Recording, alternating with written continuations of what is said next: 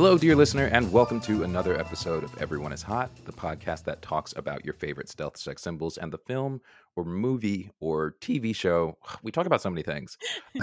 Films and movies. Yeah, plays that turned you on to them. Autobiographies, maybe? Who knows? I'm Michael Stevens. And I'm Shelley Brooks. And today we have a very, very special mini-sode for you. Just a couple weeks, we talked with our dear friend Jamie Cameron about what movie did we talk about? Not the director of Avatar. Not the director of Avatar. Yeah. Jamie Cameron, British poet. But who knows? But maybe he also can, drive submarines. We don't know. We don't know. But we do know he's a great poet, and we talked about Michael Stuhlbarg and A Serious Man. Yes. How cool would that be, though, if he was pulling a Hannah Montana on us? I will say I've never seen James Cameron, the filmmaker, and Jamie Cameron, the poet, in the same room. So I gotta say, he looks really good for his age. Yeah, I was gonna say he grew like maybe a foot. Amazing. Who knows? Maybe James Cameron is tall, but I will say Jamie Cameron is quite tall. We should have had him on when we talked about T2. Listen, come on. Look, it won't be the last time we talk about T2, so maybe we can have Jamie Cameron on to talk about T2 one day. It could happen. We will see. That is not our subject today. So no. Tying in with our A Serious Man episode, in that conversation, we talked a little bit about the overall oeuvre of the Coen brothers. So we're going to talk about a Coen brothers movie that is very special to me. And I am curious to hear your relationship with this movie, Michael.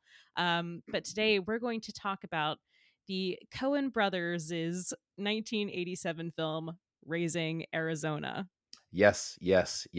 And just for context, y'all, I actually haven't seen Raising Arizona until the first time I watched it for this show. I think this is a recurring theme on this show. I've seen a lot of movies. We just don't talk about the ones that I've seen. I know, yeah. You keep asking me to do comic book adaptations, and I'm like, nah. It's not always comic adaptations. It's not always that. That's true. So you've seen a lot of movies. Sometimes it's something very specific, like, let's watch. I can't even remember the title of it. Candyman. And wait, I can't believe we haven't talked about Candyman. We haven't talked about Candyman, and I've seen Candyman. We haven't talked about Mystery Men, which is not based on anything real. We haven't talked about Pee Wee Herman. We haven't talked about. Listen, you are naming a bunch of stuff that I would love to talk about. So listen, we've got an ever-growing list of movies to talk about. So Michael, send me some of these movies, because I fucking love Pee Wee. I love Candyman. Come on. There is a monster movie from the early 1990s, and then after I say this, we're gonna get to our main topic. But it is called Nightbreed. And I've been dying to talk about that movie since I believe it was my first rated R movie. And that's a good topic, listeners. Shut your ears. We're planning future episodes. First rated R movie is going to be a good one. The minisodes always offer a peek behind the curtain, and every episode I feel like we're talking about the movie that we're going to talk about, and then we're talking about the movie that we're going to talk about in like 10 episodes. A meta conversation about the trajectory of the podcast. But anyway, so Raising Arizona is the one. Oh God, now we're talking about Raising Arizona. Right. Yes. So this was your first viewing of it. So in our previous episode with comedian and musician Devin Gant, we had talked about Men in Black, not Mission Impossible. But we might. Something, who knows? Yeah. We'll do all the MI movies. So we talked about the kinds of movies that would be quoted in our households constantly. And this was one of those for me. My parents quoted this movie constantly. And something we also talked about in that episode was, hearing quotes from movies that is just like part of the lingo in your family. And then later seeing the movie and being like, oh my God, that's where that came from. My parents famously constantly say the line, so many social engagements, so little time. John Goodman says in the movie. And it wasn't until years later that I saw Raising Arizona, and I was like, oh, that's why we've been saying that for my entire life. Oh my God. That is wild. So you had no idea what anybody was talking about before you had seen it? Yeah, because I think I first saw this probably sometime in high school. But yeah, I mean, like that was just a phrase that like anytime we had something going on, anytime there was like a conflict between multiple things, anytime, they talked about being tired, not wanting to go to something, it was always so many social engagements, so little time. God. Oh. Constantly. We also got a lot of son, you got a panty on your head. And hi, Yeah. I want a baby. Those were a I little harder I to want a like get baby. in contextually. Yeah. Oh god. But yeah, you got a panty on your head was a was a big one for us as well. I wish I could say I had the same relationship with this movie, but I'm actually glad to be watching it now as an adult because it definitely seems like a Yeah. movie that like my dad would have shown me in the year that he showed me like every movie. Um, Yes. but uh, The Reservoir m- Dogs year.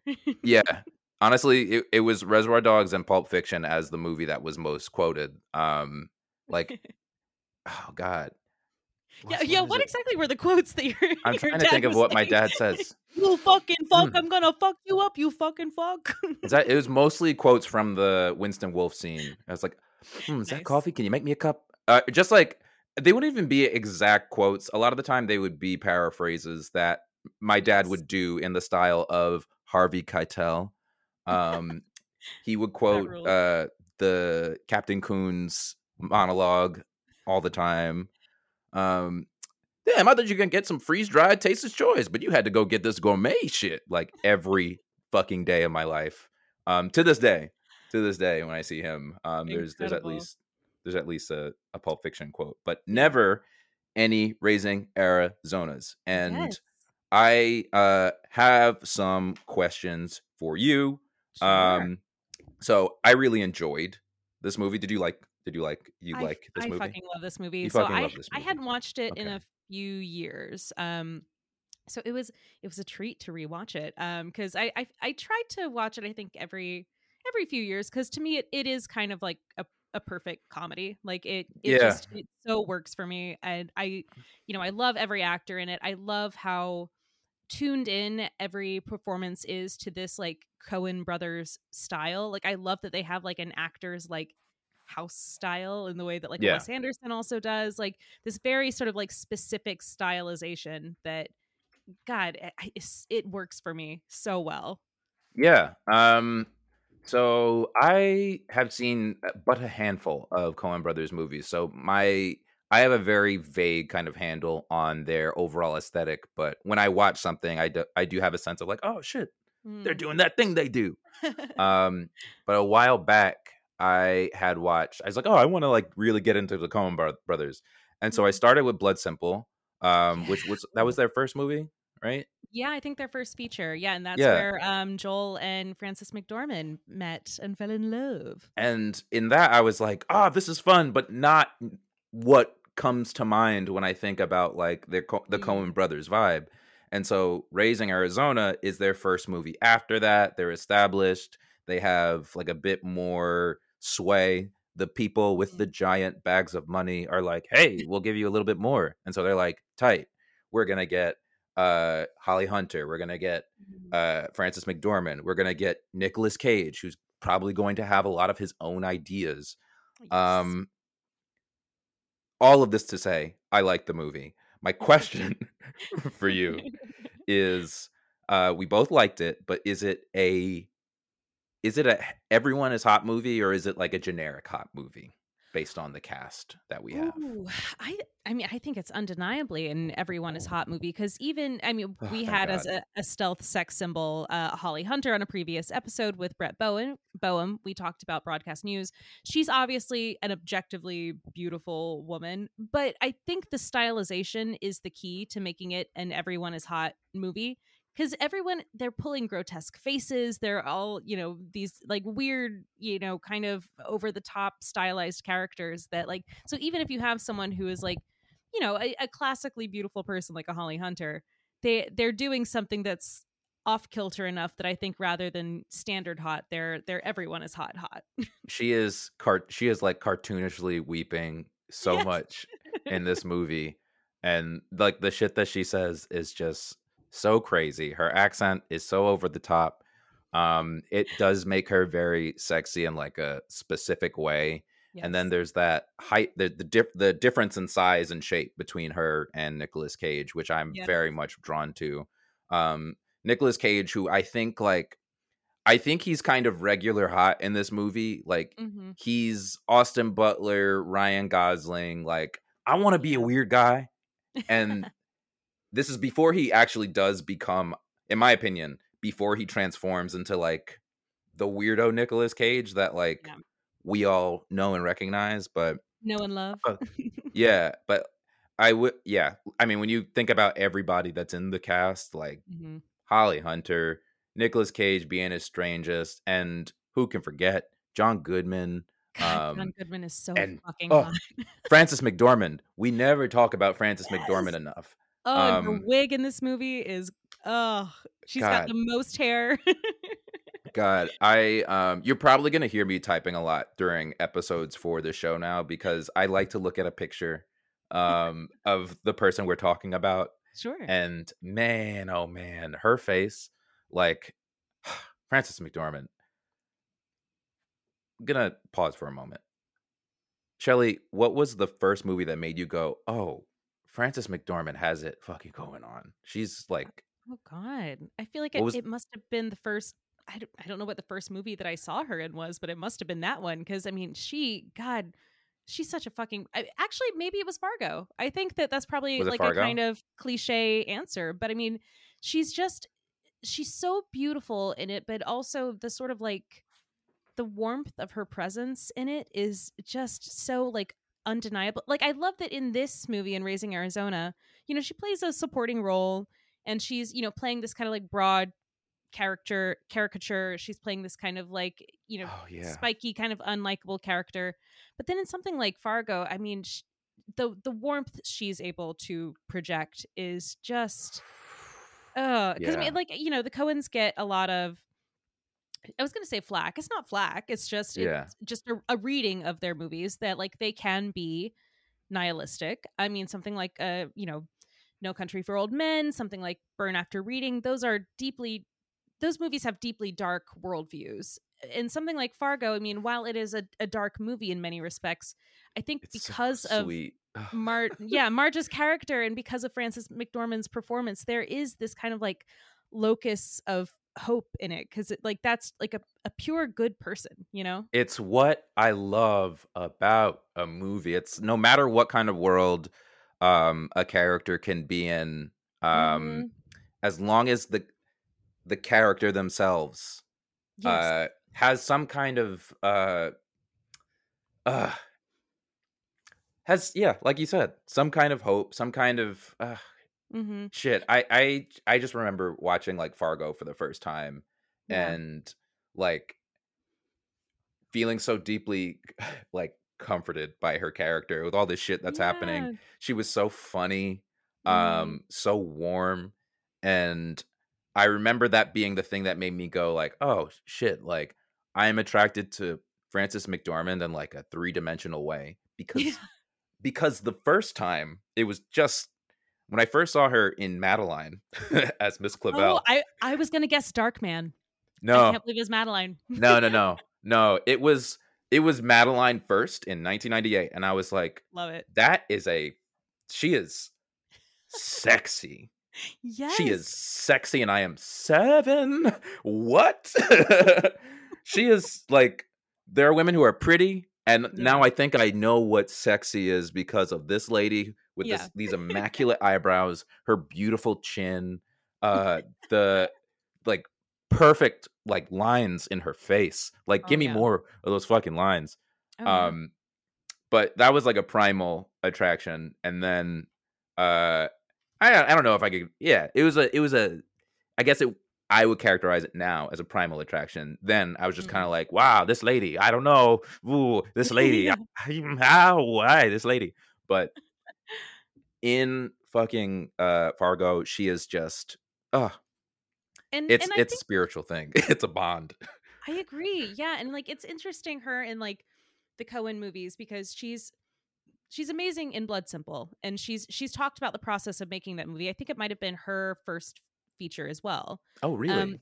but she's very young in it, and she's talked about like how she was like really kind of like learning how to be a screen actor on the job. And there's something she's so beautiful in that youthful way that is completely disarming and like so attractive. But I think Fargo is so much more interesting and attractive to me because like she feels like she's a master of her craft in that movie. And like Right. this is there are obviously like a million great scenes in that film, but I think what always impresses me is the Mike Yanagita scene, because she balances the moods in Oh, that so well. Like it's funny, but it's sad and it's yeah. tender, and like we've talked off mic about wanting to do a Steve Park episode because he is incredible in that, and he is always great in these Coen Brothers movies. He's a favorite of Wes Anderson now, and he has a storied comedy career. Steve Park, huge hottie, great in that scene. But yeah, like you see them together in that. And it's just two actors who like totally know their craft and totally know how to like manipulate tone and balance multiple feelings at once in a way that is like so hot to watch. So we absolutely need to deep dive on this scene. Yeah. Like they Listen, do if a we do very a whole episode about the Mike Yanagita scene, like I am so down for that. because this is the thing that gets me. I love hearing you talk about like actors who are like really into their craft, because in certain ways like uh Frances McDormand reminds me like the way she makes me feel whenever she's on screen is the same way I feel whenever Willem Dafoe is on screen, with like his Mm. level of expertise and so much of his like stage training. Which Like no so. coincidence that they both worked with the Worcester Group. Oh shit! I didn't Yeah. know that. Yeah, so if listeners, are not theater heads, the Worcester Group is an experimental theater group in New York. But yeah, both of them have done work with them extensively, and so I mean, Yeah. they've got a real basis in technique and how to use their bodies, and also not in playing just like strict realism. Like they're not method actors. They're people who it's a very different discipline doing this kind of avant-garde theater. Yes. Yes. And I feel like it's important to remember that acting is a tool that allows you to do many different things and paint many different kinds of pictures. Mm. Um, and when she is in like when like Frances McDormand is in like, oh, I get it. This movie's a cartoon. I'm playing a cartoon character. Yeah. The way that she can do that is so fun. But then, uh, her ability to play realism in something like Nomadland, which is a movie that I fell asleep during, but I was lured into watching it, and uh, she is captivating, but it's also like kind of Well, taking a nap next to a. well, speaking of, being able to, fulfill the assignment of like if you're playing a kind of cartoonish character, going back to Raising Arizona, I Yep. think that's something that Holly Hunter does so beautifully. Because I mean, people get made fun of on social media, I think, a lot for not having any lips, and Holly Hunter doesn't really have any Really? lips. I think it's in service to her in this movie because the things she does with her mouth, she will make like a straight line with her mouth like a cartoon character. And then she will make I can only describe it like geometrically, like when she does that over the top kind of crying, it's like it'll Yeah. again be like a cartoon character where you have like the arch at the top and the straight line at the bottom. Like she makes her face truly look like a drawing, and Yeah. it's incredible to me. A drawing indeed. Uh, I'm looking at a picture of her face right now, and it's like I don't even think I could do it. Right? I know, and I'm like in awe of it, like how she manipulates her face. And I think that something the Coens do so well, especially when they are working in comedy and working in these more kind of like heightened archetypal cartoony characters, is that they populate the screen with all of these different physical types, so that it looks like a frame of a It's like cartoon a kind of cartoon or like a Richard Scarry storybook. Like, yes, like you see tiny Holly Hunter in all her angularity with her flat mouth and her like sharp cheeks, and then you see big John Goodman who's so much taller than her, and he's all rounded shapes. Like it, yeah, they find these like incredible contrasts visually between actors in a way that like oh god, it's so gratifying to watch. Oh god. Yeah.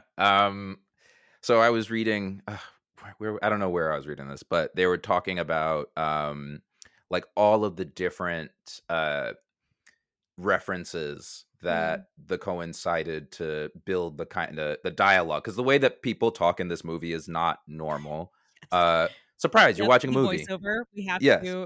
we have to acknowledge the voiceover with its, like, poetic, like, Oh "My yeah. my seed could find no purchase in the barren landscape of her womb," or whatever he says, like So it was basically like local Arizona dialect plus the Mhm. Bible plus magazines. And like That's that amazing. description, yeah, like you definitely get a sense like, people are like people communicate in strange, in this Yeah. world. Their lexicon is very limited, and uh I just love that the Coens, like in something like this or in something like Fargo. I mean, it's something I want to pay more attention to as I watch more of their movies, like the Mhm. way that characters are limited. Um, it makes the world feel very fun and Mm. dynamic and lived in without like I don't know shit about the Coen brothers. I don't know their life.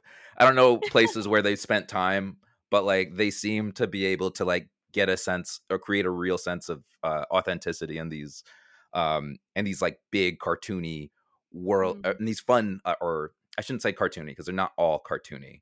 They're definitely not. Mm. Um, but it's just fun to see how they bring like a certain level of authenticity to like all of those worlds, and how they kind of create a canvas for a lot of the actors to just do what the fuck they do. Like everyone is having such a fun Yeah. time. John Goodman, who we have not talked about, and we have 8 minutes left. Um, he I he mean, what is oh there to say beyond the fact that, like, John Goodman is truly, like he is my sort of, like, platonic ideal of an actor because he can do he can do, like, high art, he can do theater, I think he did Falstaff, I think he played Falstaff a few years ago, what? yeah, I think it was, like, maybe at a theater in LA. I don't know how it was received, but, I mean, that is, like, my dream to, like, see him play Falstaff. But, I mean, he can do that, but then he can also be on Roseanne and be, like, the perfect, like, sitcom actor.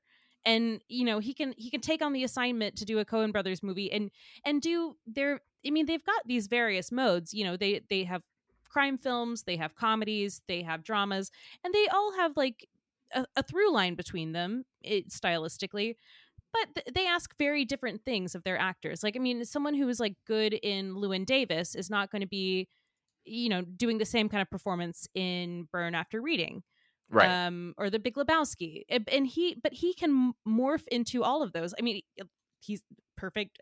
Titles I picked, I guess, because like he is in Big Lebowski and he is in Llewyn Davis, and he's doing incredibly different work in Oh both my of those. god.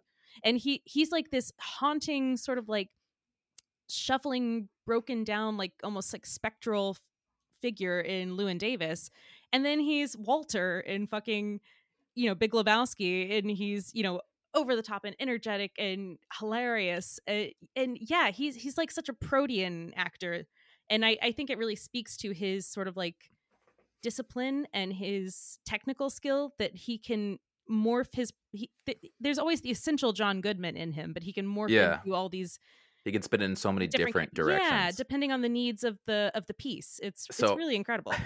as you were talking, I'm looking at picture. I'm refamiliarizing myself with, like just the different faces of John Goodman. Which, next episode in the future, sometime, look forward to it. Oh, He yes. plays so many different characters, and like I'm looking at him in like movies like like the Flintstones and Yes. Speed Racer, which is incredible. Yeah. He knows the assignment that he's doing. Mhm, Um, I like even his voice work is like mhm. very fun. He's in complete command of his instrument. Yeah. Um, God, Well, we shit. talked about this a bit in a previous episode, with Holly Roshan when we talked about Barbara Stanwyck and how she plays oftentimes like working class characters, but she understands like the poetry of the different writers that she's working with, and she understands every writer's like cadence, and like, she just has such a command of language. And I think that Goodman is similar in that like they're not playing, highfalutin academics or whatever. They're playing oftentimes working class characters, but they understand the poetry of the writing that they're working with, and they find, a kind of working class poetry, which I think is something that you don't see in, I think, especially now, because it's the barrier to entry in film. Like, Yeah, technically, it's lower than it's ever been because everyone has a a camera in their camera, pocket. yeah, But in terms of getting it distributed, and is maybe scene, and higher than it's ever been. because you um, have to be a person from, like, a moneyed background to yeah. really make So, shit happen for yourself as an yeah. artist, which So you get is a lot of like Woody Allen influenced people where everyone's like talky pseudo intellectuals. And yeah, so that is one thing that I do love about the Coens, is that they mostly focus, I think, on kind of working class on regular characters. people, yeah, Yeah. that's, But they speak with like eloquence and poetry of their own, yeah, you know? you're gonna hear me use the term "regular people" as a Yeah. substitute for working class, Yeah. 'Cause it doesn't even but, have to be working like class. It could just be like middle class, like just yeah, people yeah, who yeah. are not like, talking in this like self-aware academic way. What is middle class? What is middle class? Great question. Yeah. I will have to ask my parents. Yeah, I don't know shit about middle class. Yeah. I know working class. I know lower middle class. I know dreaming about being lower middle class. I don't know. Yeah. um, Yeah, you'll no, have I to ask really, people, older than us, because it will not be happening for us. I really like the way that you've summarized it. I feel like a recurring theme on this show is like you'll say something in a through in a critical, learned way that I will be like, I was thinking that the whole time, but I didn't have any of the words, or like I didn't take any time to like figure out how to say that. But it's a feeling I've been feeling all my life. Mm, Like especially when I watch a movie like uh Raising Arizona, or like in the past, I have when I was familiar with the Coen brothers through something like Fargo, I mm. got the sense of like, these people just like me.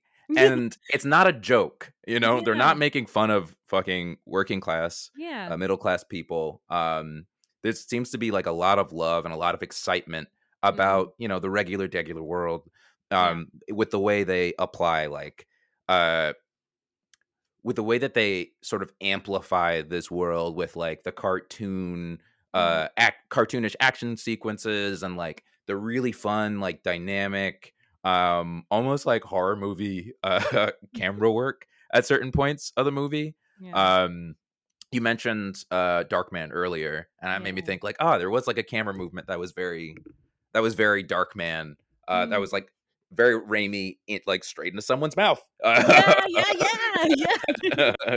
um, No, but so that's a great y- point that you bring up about it not being, like, making fun of them. Because I mean, I it maybe is a little bit, but I mean, I think that but there it's making are, fun, and it's not like but just mean or yeah, and I think that there's ignorant. something with the Coen brothers that I think is similar to, like, what has been, um that like Mike Lee has been accused of, which is, these like middle class or upper middle class filmmakers often working with, working class characters who are maybe a bit exaggerated, maybe are, a bit archetypal, maybe a bit cartoonish, and finding that condescending. And I think that's wrong. And I think both with the Coens and with Mike Lee, I think that like that point of view, I think, is actually more classist, because it's like I think it's operating from the assumption that like if you're portraying a working class character, they have to be like perfect,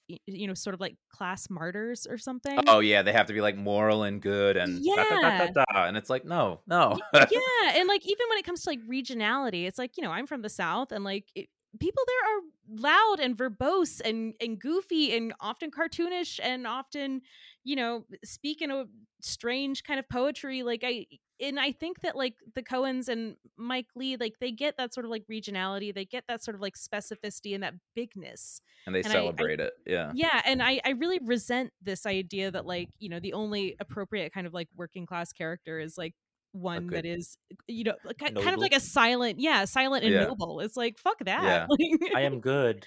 I am Yeah. good. I'm here to be good. Yeah, I Uh, mean, this is why I hate so many sort of like minimalist like movies about like the struggles of the working class, where it's like no one what's told. a movie? Tell me a movie that you hate. I want to know. Um, I don't want to put anything on blast right now because because there it is. I think it's a bit of a genre, that Yeah, and but like like I know you there's can't some talk about. individual films in that genre that I do like, but like I do think there is a bit of a trend in some movies to be like, if you're going to show poor people, then like it has to be like, gritty images of them, like, sitting in the flat, or maybe they're sitting on the plains, like, looking out at the grass, being like, and they don't talk. When they talk to each other, it's just like, Paul, did you go to the mine today? Yes. Or like in an Good morning. American one, it's like, well, did you hear they're shutting off our water? Yeah. And it's like pe- most people We don't can talk do like that. that. That's why I They make stocked up on Poland Spring. Yep, they're pissing in the water now. yes, Can't believe exactly. it. Oh man. Dang, I got laid off from the mines, and it's like Damn. people make jokes, and they watch TV and they read magazines. It's like they have things to talk about when they're not just being like, "Isn't it hard being poor?" Well, now I want to do a deep dive on a couple of things. One of them being Mike Lee, because I got to give him another chance. After we talked about Naked, I had a miserable time watching Yeah, Naked. we did start you off with like the most bleak Mike Lee movie Yeah. possible. And then we decided to do hundreds of episodes of a podcast after that. So we're gonna watch the movie Life is Sweet because you are going to love that fucking Mike Lee Yeah, movie. give me like the top 3 Mike Lees. I will watch the Mike Lees because I am very much interested in seeing more of a working class, not a working class perspective, but perspectives, either a working class perspective or like imagine worlds of working class people, because Hmm. I don't sweet no there's none of us see enough of it. Yeah. And that's for, probably good reason. I'm a conspiracy theorist just like my dad, so like I don't know. There's a reason they don't want us to see, regular ass people living their lives. But I mean, um, there's some truth to that. Yeah. I also want to see kind of the ones that you're not trying to put on blast, but are referencing, Yeah. because I don't know. I feel like there's a market for a movie called Working Class Drama that is a Y- comedy, Yes. but Yes. it's just using the tropes of like a working class film, written by someone who doesn't get the working class. It would be just like a blown up version of that part in Zoolander where he comes back with to meet his dad John Voight, where he's like, "I've got the black lung." Yeah, yeah. So, oh God, all right. We always end these episodes with lots more homework, which is always fun. Exactly. Yeah. Um, so I have a couple questions for you Okay. to close out. Of all the Coen brothers, John Good. All right, first off, who is the most hot person of this movie in like a everyone is hot kind of way? Because I Oof. have my answer. I I, kind of gave it away. I think for me, it's got to be a tie between Holly Hunter and John Goodman. Okay, I didn't think it was a tie. I thought it was just John Goodman, which is why Fair. the next question was which Coen brothers movie. I mean, shout out to Holly Hunter. We talked about you, beautiful, wonderful. Yeah. We will And never you, stop talking I about love you. what that mouth can do. Yeah, I love what that mouth do. I love what that voice do. Shout out to The Incredibles. I know Yes.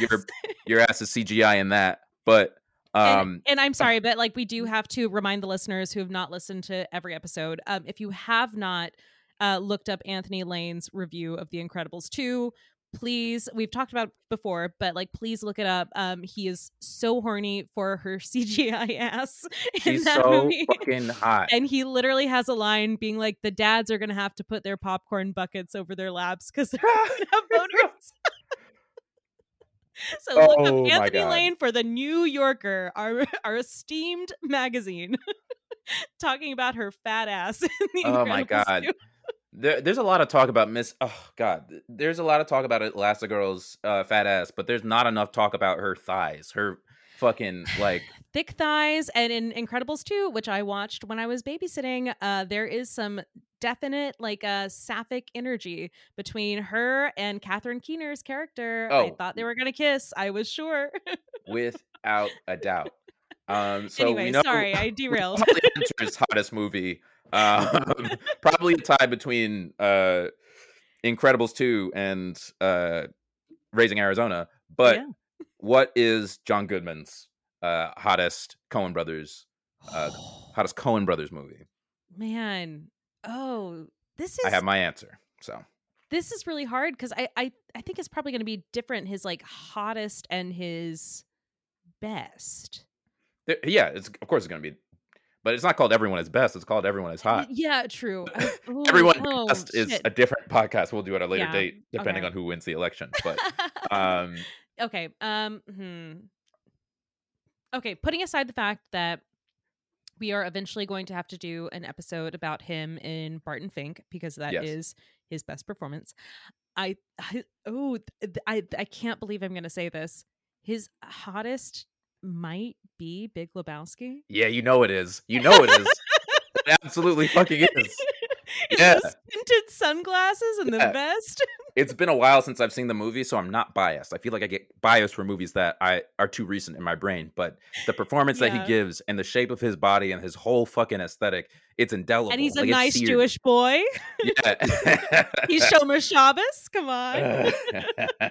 Oh my god. And in the scene where he he fucks up the car, and this is what happens when you fuck a stranger in the ass, which Yes. famously on TV is changed to this is what happens when you find a stranger in the Alps. Oh my god. Very, very sexy performance. He's so Oh funny my in it. god. And I Big assume, Lebowski. Michael, you have seen, and I assume listeners, you have seen the video of him getting his star on the Hollywood Walk of Fame. When Have not. I absolutely yes, have it not. was going around social media.